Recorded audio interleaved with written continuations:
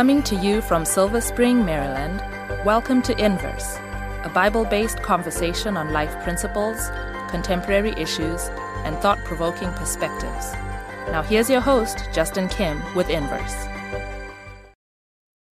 Hey everyone, my name is Justin, and you're on Inverse here in the Hope Channel studio. We have Jonathan and Sikhu and Israel. Hey. And all of you guys. And we want to say thank you, whether you're watching on video on all of our formats, on social media, or online, or in streaming, or through satellite, or through TV, or through whatnot, or if you're listening through podcasts, we want to say thank you, and God bless you. And I want to encourage you to go to one of two websites, either to hopetv.org/inverse and look at the previous episodes and catch up to where we're at now. Or you can go to inversebible.org and look at our Bible study guides. We're using those Bible study topics and study guides for the content of our discussion. And in this arc that we're in right now, we are in Jesus and Liberty. Jesus and Liberty. And in a certain way, I got to admit to you guys, like it sounds kind of like, what? Liberty is kind of whatever. But so far, we're currently in episode 9. And just really, really good stuff, right? We're talking about Jesus, fundamental teachings, and it's not a particular parable or a particular doctrine per se, what are these, doctrines, but really kind of the attitude, the heart of Jesus, kind of the milieu of what the kingdom of God is about. And on this episode, we're talking about the persecuted church. So maybe you're having a happy day. We're going to be talking about persecution, but the reality is there are maybe in the developed world, persecution does not exist because of current political institutions that protect religious liberty. But there are many countries in the world that do not have this. And the Christian church currently today in the 21st century is being persecuted. And we're going to be studying the Bible on some of these aspects. So Jonathan, if you don't mind praying for us, and as the Lord always blesses us, we always pray before we read Scripture. Let's pray. Father, thank you so much for a new day. Thank you for an opportunity to serve you, to live for you, and to grow with you. Lord, we ask that you will please teach us through your word, give us insights that only you can give, and I pray that you will bless our discussion and everyone watching and listening as well. In Jesus' name we pray. Amen. Amen. Amen. We're going to go to Daniel chapter 7.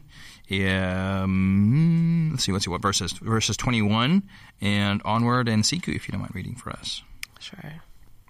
I was watching, and the same horn was making war against the saints and prevailing against them, until the Ancient of Days came, and a judgment was made in favor of the saints of the Most High, and the time came for the saints to possess the kingdom.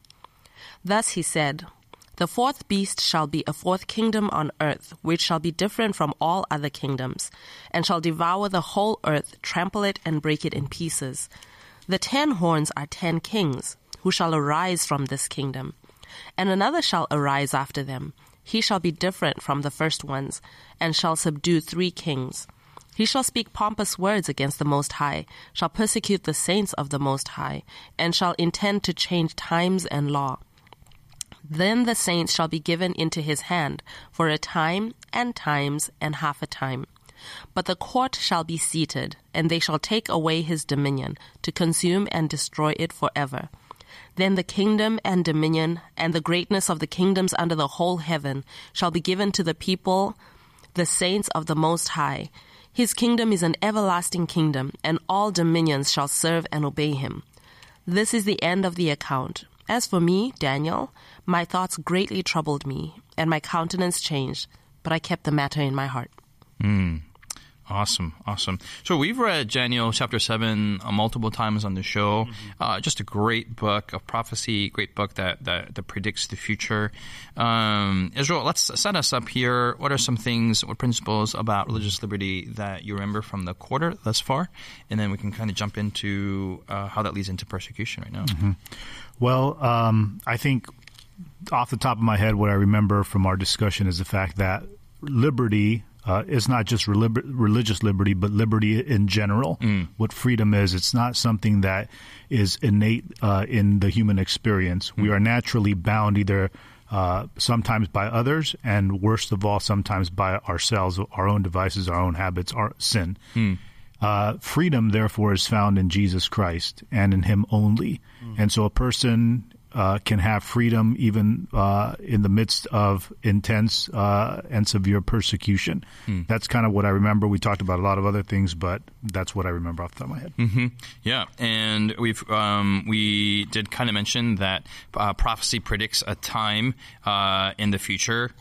In the future, obviously, prophecy. How do I want to say this? Where these liberties that are free now will eventually be done away with, and Daniel 7 kind of points to that. Let's break down the text here a bit. What are some things that you see in Daniel 7 that you want to bring out and that point us to persecution? Yeah, I mean, maybe setting up Daniel 7, if people are not so familiar with it, it's important to understand that in Daniel, you have sometimes different visions and prophecies that Daniel gives that repeat themselves, and they give more and more information. So here we are actually at a repetition of Daniel chapter 2, where we are giving more information.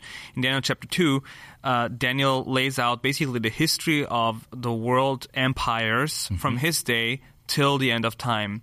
And in Daniel 7, through different symbols, here it is like beasts and horns and all kinds of stuff, it is representing these world empires. And we see the Babylonian Empire represented, the Medo-Persian Empire, the Greek Empire, the Roman Empire. And then, out of the Roman Empire, after the Roman Empire falls apart, there's this little horn power that we see here, which is a fascinating study because it is different to the other empires.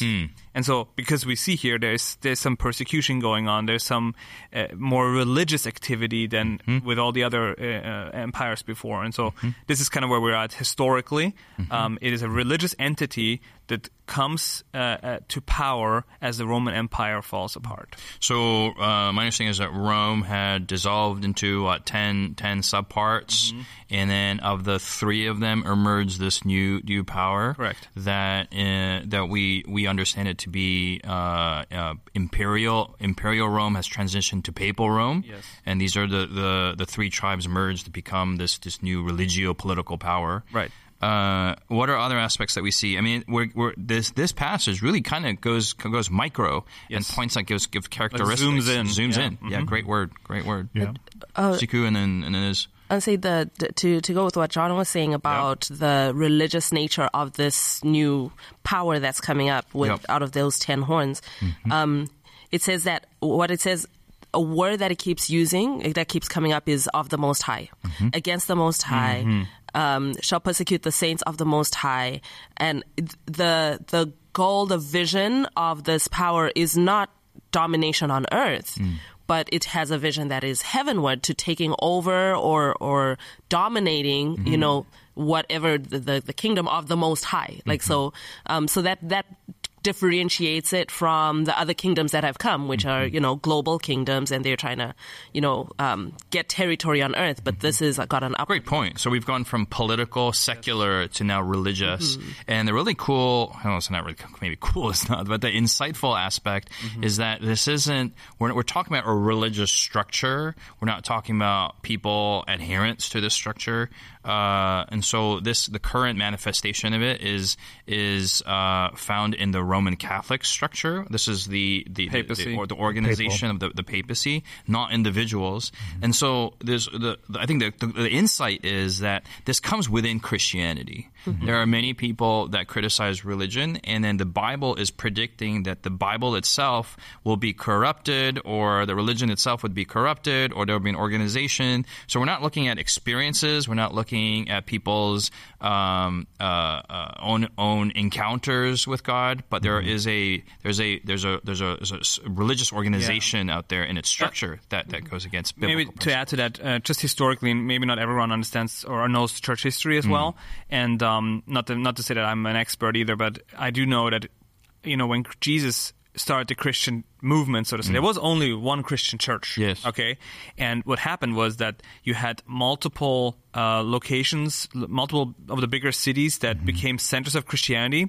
But because Rome used to be the center of the Roman Empire, the Christians there, they got involved over the in the first couple centuries with political situations, and that's how the religious leaders also became politically involved and had political power, and so that's how this is why it's called the Roman Catholic Church, because it is based on the Roman Christians. But so this is not like, we're just picking one denomination. There was only one denomination. There was only Christians. Yeah. But it was the Roman Christians that later, unfortunately, built this system that is, a political religious system, which is described here, and unfortunately, as history tells us, became a persecuting power towards other Christians, which is fascinating. I think you kind of alluded to it. The fact that the Bible doesn't point to all the other bad people who's going to persecute us Christians.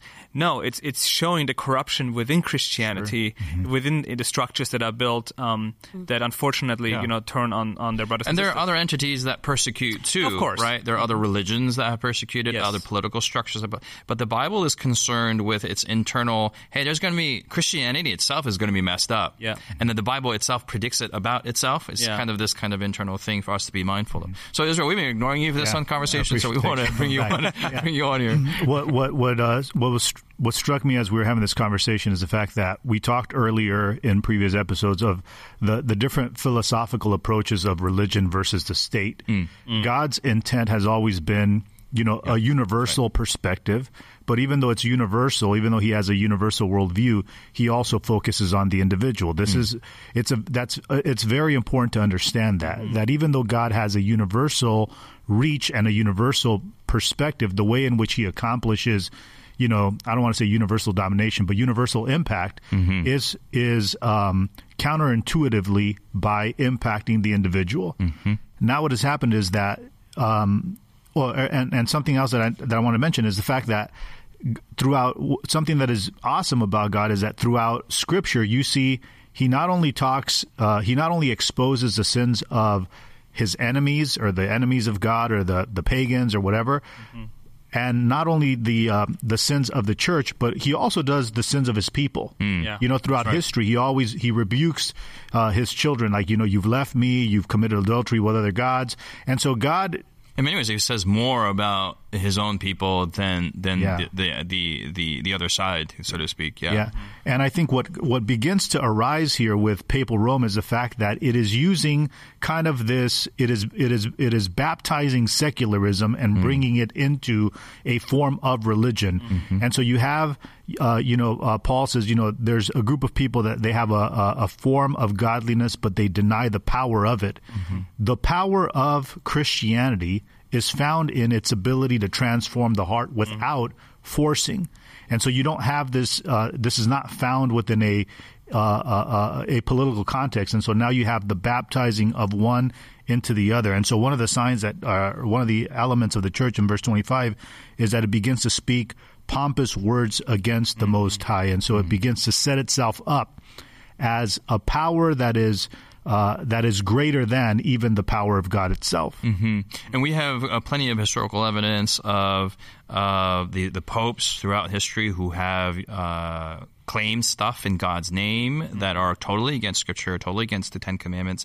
They have changed law in verse 25. They intend to change times, change laws. They have made changes through Christian tradition. They use the capital T instead of a lowercase t. Again, this isn't criticizing any of the experiences or any of the individuals. We're looking at history here. Yeah. And then in the history itself, in the verse 25, the saint shall be given into his hand for a time, times, and half a time. What is that? Time, times, and half a time. Yeah, that's a in prophecy, whenever there's like time that's mentioned, not the word time, but like times that you have, at times it talks about days and the mornings and evenings.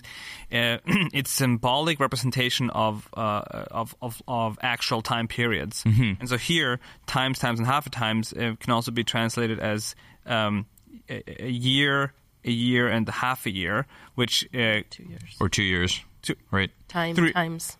That's what I meant. Yeah, so it's 3.5 prophetic years, which the Bible prophecy teaches us that one prophetic day represents an actual year, which comes to 1,260 years. Yeah. And that is exactly the time frame in which Papal Rome had its strongest power from I think it's 538 to 1798 when Napoleon, arrested or his general arrested the Pope. But that 1,200 time, that 60 years was, some people call it the Middle Ages, the Dark Ages. There's just a time where it was medieval supremacy, and they're just stomping out all the other different. And essentially they were persecuting Christians who were not bowing down to Papal Rome, who wanted to follow what the Bible teaches and not what tradition teaches.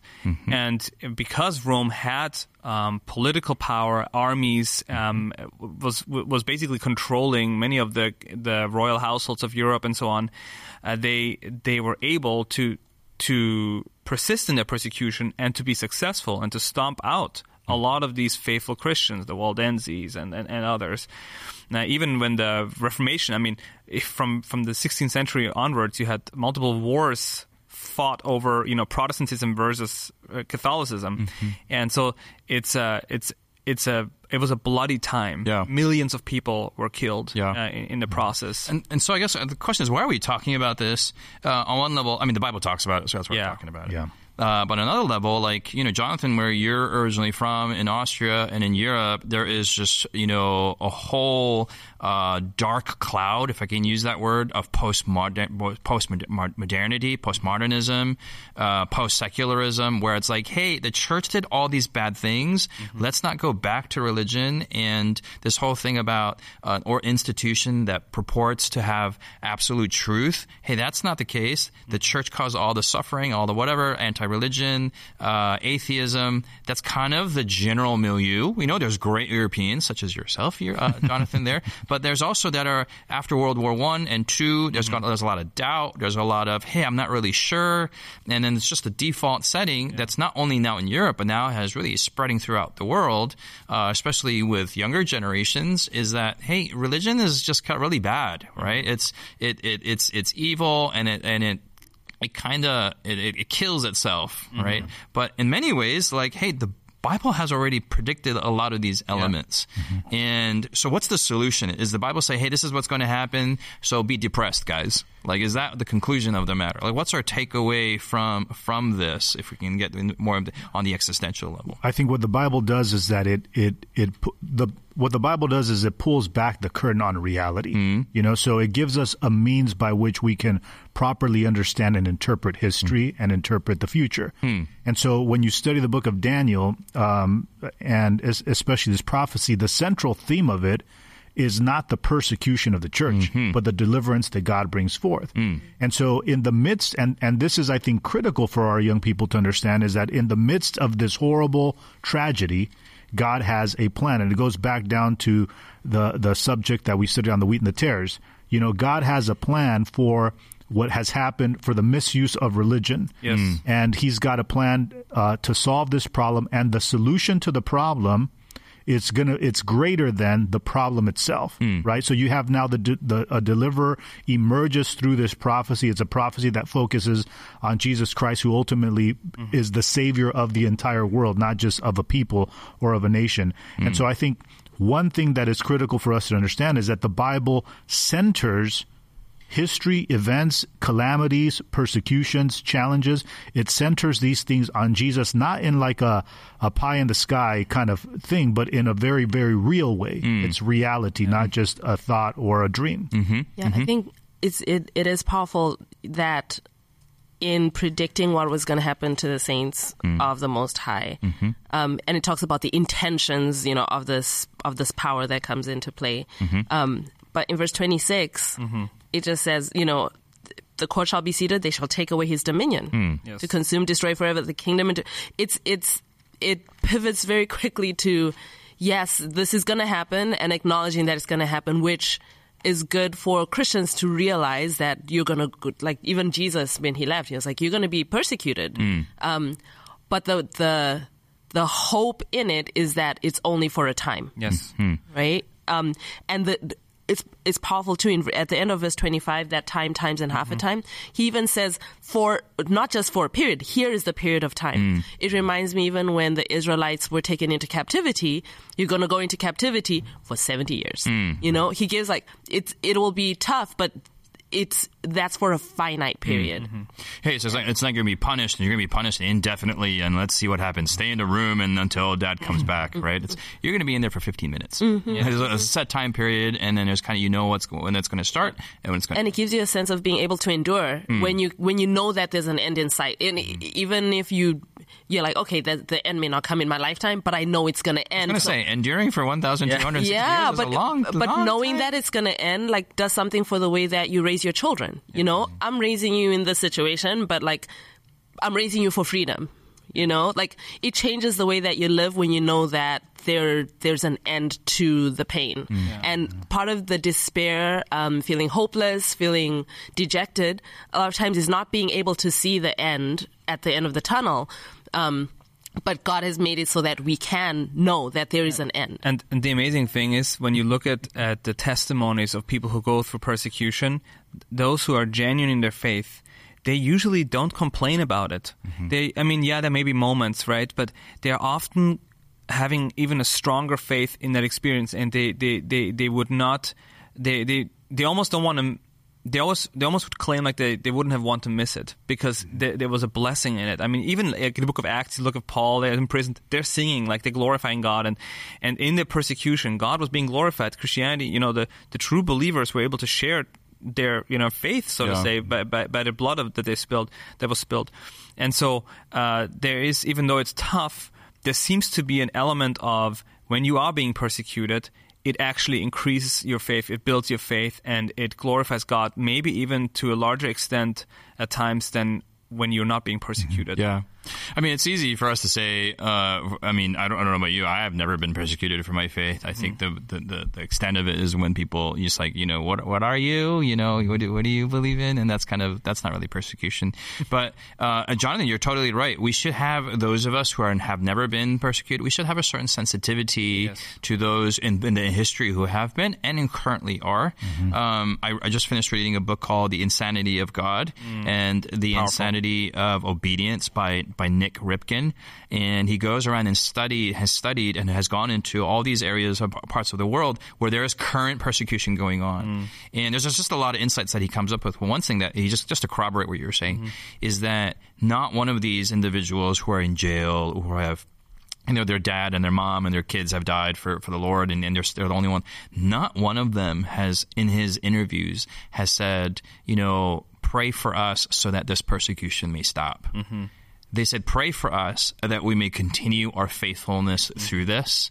And we know that God is still in charge. God is still on the throne. Yes. But help us that we may be faithful through this. Not one of them has prayed for the end of persecution. Right. But very interestingly, those in the Western world, I should say the free world or the non-persecuted world, we're all praying for the end of persecution, and we're saying, oh, they must not like that. They must not be able to handle that. And in many ways, this is not to downplay their experience at all, but we who have not experienced it, we think that's the one thing that they're praying for, but they're wanting to be faithful. Yeah. And this is at the end, what I'm saying is a rebuke to us, that in the freedoms that we have, in the religious freedom that we have, that we should seek to be faithful, not just avoiding suffering and avoiding persecution.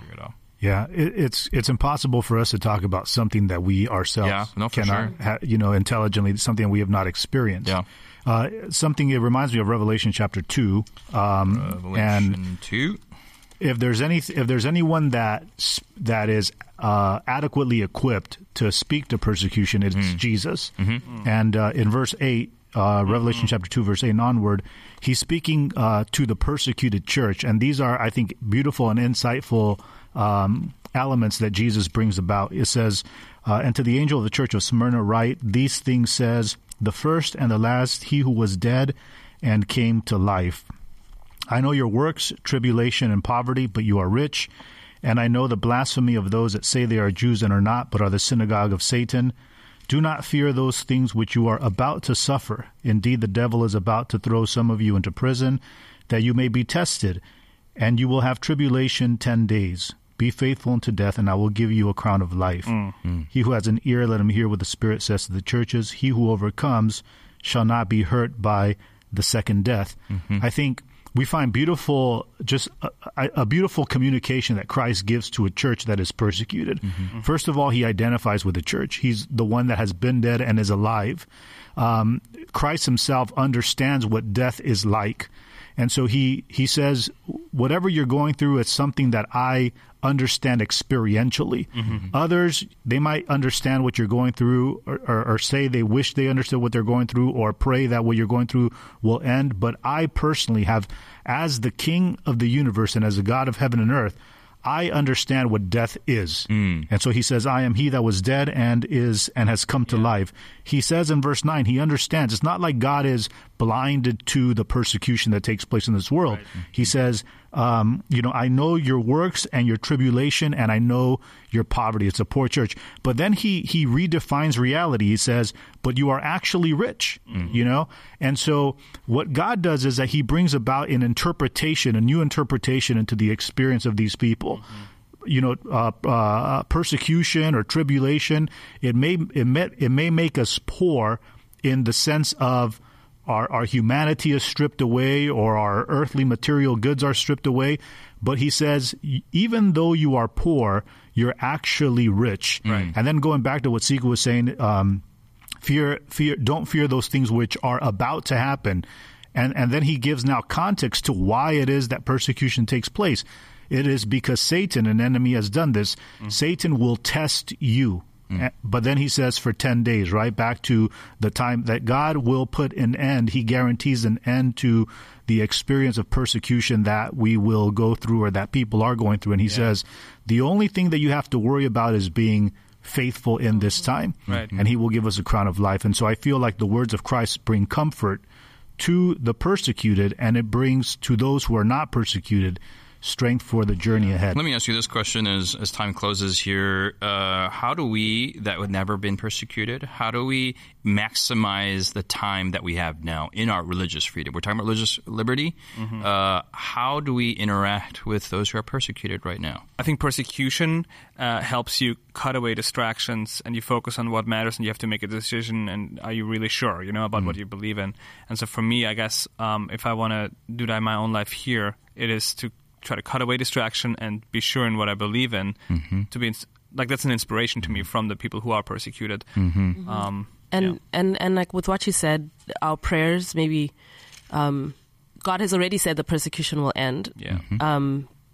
Praying for their faithfulness, for our own, but like really praying for faithfulness rather than praying for an end to something God has already said is going to end at some point, but praying for faithfulness. Yeah, we pray for their faithfulness, and we pray for our faithfulness as well. As 1 Corinthians says, as if one member suffers, then we all suffer. And so we're all in this together, and we need to enjoy the religious liberties that we have been afforded today.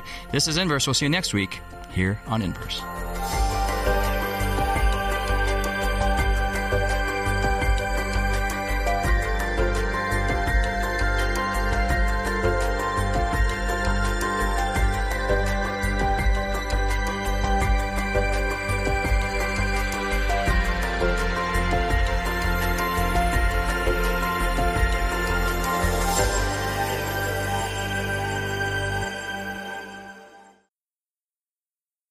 You've been listening to Inverse, a Bible-based conversation with Callie Williams, Israel Ramos, Jonathan Walter, Sebastian Braxton, Sikhu Daco, and your host, Justin Kim. Inverse is brought to you by the Hope Channel, television that changes lives. For this and more inspiring episodes, visit inverse.hopetv.org. Find us on social media, #InverseBible. Until next time, this is Inverse.